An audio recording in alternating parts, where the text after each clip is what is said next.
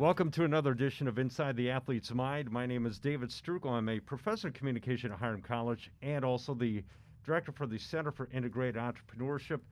Joined as always with Andrew White, professor of psychology and the coordinator of the sport management program here at Hiram College. Andrew, hey, we're back in the studio, man. We're in the studio. Hey, it's awesome, isn't it? You bet. Feels good. Masked up, 6 feet apart, and in the studio. Yeah, you've got the Hiram College mask. I'm sporting the LA Lakers gear, so proud of my boys from LA. They're taking care of some business. It's awesome. Mm-hmm. So before we move on, I want to address a little bit about my role as the Entrepreneurship Center Director. I've got a big event planning for October 1st, and I'll be posting some stuff on social media. Some stuff will come out from Hiram College News. October 1st, which is a Thursday, from 6 to 8:30, I will have our first Entrepreneurship Speaker Series event. From 6 to about 6:45, Gwen Rosenberg, she started up her own business, a gourmet popcorn business called Popped in Ravenna. She will speak about how she got her business going. Then from 7 to 8:30, I will have Nick Colosi, good friend of Mike Rebold, who started his own company called Smart Tools, and one of his biggest clients is LeBron James. That's always nice. Edie Benner, who is the co-founder of a rehabilitation facility in Manaway. She will also speak, and Vicki Dugan, who is a lifestyle fitness coach. So from 7 to 8:30 on Thursday, October 1st, those folks will speak via Zoom. Look forward to a WUFU form to be appearing near you soon on a computer. All you have to do is sign up, enter your email, and it's totally free of charge. And we'll be arranging to have some free popcorn given away at some point in the night. So let your friends and family know. For sure. Jump on that. All right, so going back a couple weeks, 2 weeks ago, we had mentioned about a couple things. Colin Kaepernick, it was 4 years of the anniversary he took a knee. That day also happened to be Jackie Robinson Day. Mm-hmm. And sadly that day, Chadwick Boseman had passed away from colon cancer. And he famously played Jackie in the movie 42. And a lot of people didn't even know he had been diagnosed with colon cancer. And he acted in like 5 or 6 movies, including a couple Avengers movies. Yep. And some of the things, his quotes, at the 2018 MTV Movie Awards, he said, "Receiving an award for playing a superhero is amazing, but it's even greater to acknowledge the heroes that we have in real life." So a lot of people looking up to Chadwick Boseman as a real-life superhero. And Andrew, the quote he said at the Howard University graduation 2018, go ahead, I'll let you take that one. Sure. So whatever you choose for a career path, remember the struggles along the way are only meant to shape you for your purpose. As you commence on your path, press on with pride and press on with purpose. Yeah, and again, another great quote. And the tributes that I saw on social media to Chadwick, the Black Panther, awesome. And really took the role of Jackie Robinson very seriously. And one of the better sports movies I've seen recently. Yeah, it was phenomenal.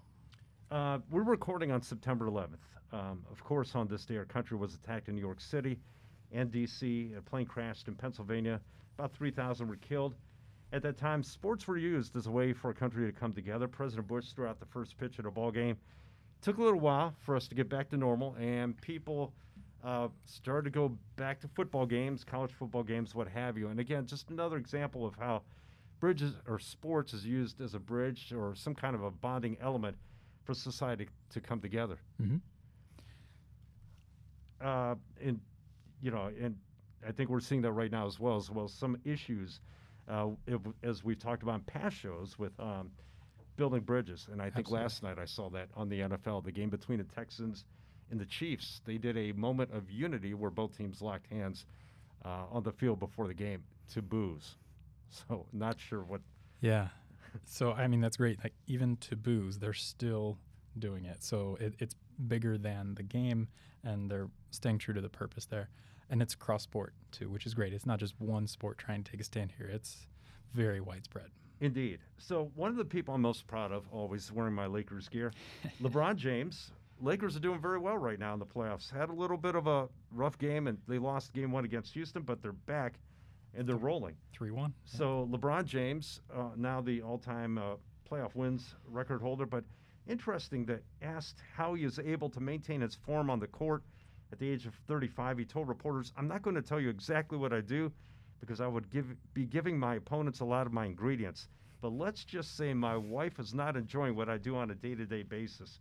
inside the bubble getting ready for a game. Let's just say that I spent a lot of time on my body. And I think I got to ask you, Andrew, being that you deal with sports performance and that and deal a lot with athletes, how hard is it for athletes to compartmentalize and maybe flip the switch as soon as they walk off the court and say, all right, time for the home life? Yeah, very hard. Especially this year, I could see a lot of challenges with that. For months, NBA players especially were at home, so they didn't really have workout facilities to use, so they were trying to train while at home, while a lot of us were also working at home. It's really hard to have those barriers when it's all at home. When they get back to some semblance of normality where they do have a practice facility and an actual competition facility, I know the NBA's got the bubble, so it's a little different here, but compartmentalizing is tough. Some of them are better than others, but you can see that on the court sometimes where performance just really seems to fall down when they're going through something incredibly stressful outside of sport. Like I said, some are better than others in that compartmentalizing side of it. Mental skills training can help with that, but also just finding a way to take care of those stressors outside of the game could help with that. You know, and we've seen examples of this, especially in football, more notably. I think it was Brett Favre who, I think, lost his dad or something, then came right to the field to play Monday Night Football. Yep. Joe Montana, I think this happened to as well. More recently, I'm sorry, I have to mention my Miami Dolphins again, but about a week ago, Dolphins were going to have a preseason scrimmage of some sort, or walkthrough with Buffalo or something. And Ryan Fitzpatrick had just walked off the practice field. Yep. And the Twitter was kind of cryptic. It was kind of like, Fitz has walked off the field. What's going on here? It was like, is he retiring finally or whatever? Then the further details came out. Well, Coach Flores had his arm around Fitzpatrick, and what's going on there? And then about an hour later was his mom passed away. And so then the questions were, well, he's questionable for week 1 already. And then a couple days later, he showed up back at practice. And so Fitz was able to, I guess, compartmentalize and said, hey, this is where I need to be.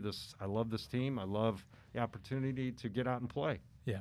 Yeah, and some of that compartmentalizing actually comes down to what's your coping style. And some people prefer that almost emotion-focused coping where you use the sport as a way to either take your mind off of the loss, or you dedicate your play and just your entire season or your career to that person, and that gives you a better purpose for the game. All right, let's move on to another NBA-related story with Doris Burke. And there's some history involving females and the NBA.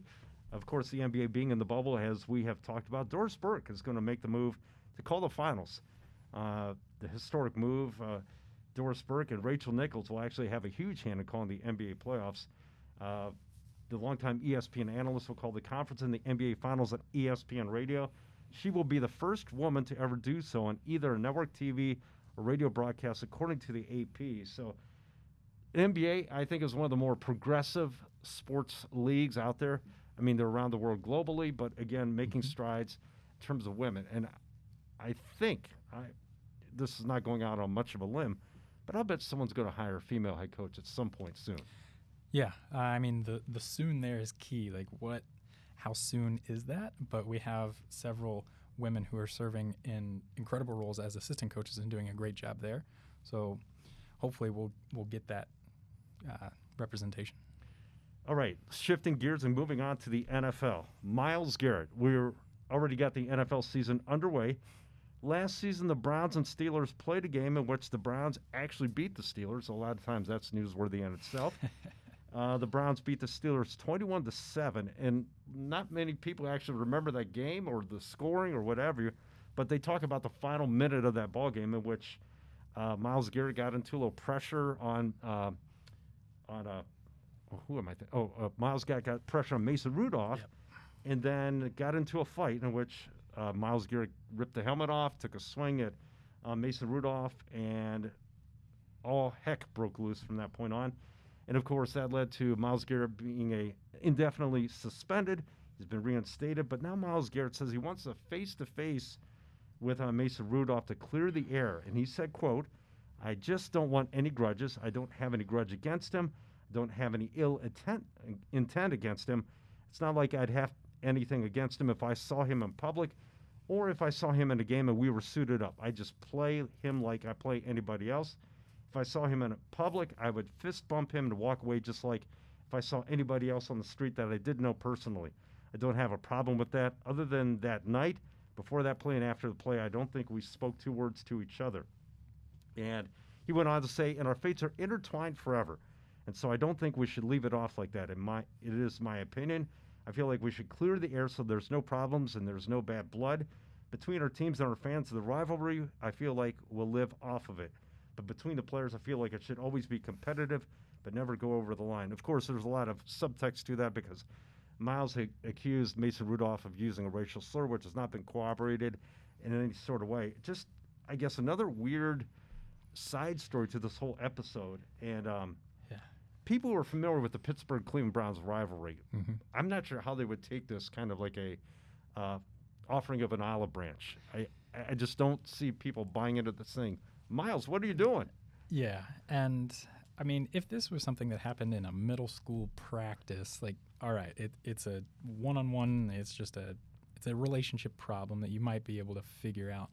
But as a professional athlete, you know everything is public, and it happened in a televised game. So, he can try to mend that fence with Rudolph, but they're always going to be tied together because of this, and that's just the reality of it. So he also said he had thought about quitting football because of this one incident, and I'm kind of shocked. I mean, I hear coaches talk about this a lot of time. Move on to the next play. Get it out of your mind. Move on. Be in the moment. And I'm just really speak to maybe the psychology or how that's lingering still up there as he's preparing to play another season. Yeah, it seems to be weighing on him, and I would think that could become a distraction for him during games. Clearly, something was distracting him in that game. It was the game was over, and something led to this. So he was already not really being present focused. The problem with that is, if you're thinking about things that have happened in the past, or if he's already thinking about the Steelers games, that's not going to serve him in the moment. So he's not focusing on what the task at hand is, which could get in the way of performance. I always wonder about that. Things that happened in your past. I mean, I can think of things that happened in my teaching career. I tell stories about things in my broadcasting career that I pass on to students. And like you said, always think about being in the moment or being present. So I'm just really surprised for this high level of an elite athlete to still experience this kind of phenomenon. Right. And it kind of brought to the question I was thinking of. Myles, Garrett, Mason Rudolph, intertwined forever. What other situations has happened in sports history? And I had a very short list of 3. Mike Tyson and Evander Holyfield, of course, when Tyson bit off Holyfield's ear. We could talk about that one before I move on to my other 2, but I'm not sure that's ever been resolved or if they've mended fences. But again, moment down in infamy in terms of 2 athletes. Yeah. Other athletes with that combative or violent of connection, off the top of my head, I'm not sure. But there are countless numbers of rivalries that have just kind of been intertwined forever. Even like Billie Jean King, Bobby Riggs. It's not like they competed all the time, but those 2 names are tied. You know, the thing with the Myles Garrett, Mason Rudolph situation, as well as Tyson and Holyfield, the heat of the moment. And I hear that talked about a lot on sports talk shows, the heat of the moment. How hard is it for athletes and maybe just us and humans to kind of have the internal warning light to say, okay, things are about to get out of control here. Yeah. Simmer down, be in the moment. I mean, when I watch the Holyfield Tyson thing, it's like, what the heck was going on there? When you watch those few seconds of the Browns-Steelers game, it's like, at what point do you kind of that point of losing control? And I'm not sure what studies have been done on it, but there's got to be some kind of phenomenon there where athletes just kind of like, whoa, okay, we're going to keep going with this, or where's the resolution to that, you know? Yeah, and there's some personality differences in there too. Someone may have a shorter fuse than someone else, and it may be easier for them to just almost disengage morally for that little bit of time. And you really hope that after the fact they try to engage with the moral side of that and be like, oh, God, I screwed up. And they don't try to explain it away. Let's go to my other example of 2 intertwined forever, Tanya Harding and Nancy Kerrigan. Of course, Tanya Harding hired a hitman or thug, however you want to put it, and took some kind of a tire iron or something to Nancy Kerrigan after she came off skating practice at Cobo Hall in Detroit. And those two are linked forever. Yep, And certainly a little less of a heat of the moment, kind of it feels like a cold, calculated thing there. But yeah, connected forever. Yeah, and my last case that I had listed, Ben Johnson and Carl Lewis. While not, and this is an interesting thing I think I bring up because, one, it's an individualized sport. Two were competing against each other in the Olympics, in which they were both favored to place very well in the '88 Olympics. Carl Lewis had been training for his life and, of course, competed in several events. Ben Johnson, when you watch any of the ESPN documentaries about this, had the build of a horse. Yeah. I can remember doing a report on steroids in high school, and I saw this. I'm like, when you looked at like the striations in his muscle, I thought, this is not natural. Yeah, and if you watch some replays of that finals, the 100-meter, a lot of those guys looked like it too. Yeah, but not to that level. Correct. Yeah, and I don't, and I think the last time when I saw something of Carl Lewis, he still is bitter. Yeah. Yes. I mean, rightfully so, because I mean, Olympics are every few years, and you train your whole life up to this point. And here's a guy who takes every possible shortcut in the book, and he runs away with the 100-meter dash or what have you. So I mean, I don't blame Carl Lewis. Yeah, not at all. Yeah. So that wraps up this edition of Inside the Athlete's Mind. If you want to have or at least give us something to talk about, always tweet at us. Love to hear what you think might be another couple that's been intertwined in history. Andrew, great to be back in the studio. Good to see you, and good luck. Yeah, thank you. You too. Hey, anyone send us some questions. We could do a mailbag episode someday. Oh, I love it. Yeah, I'm at Doc Strook on Twitter, so just hit me up and we'll discuss things. All right? Everyone have a good time, and we'll see you in 2 weeks.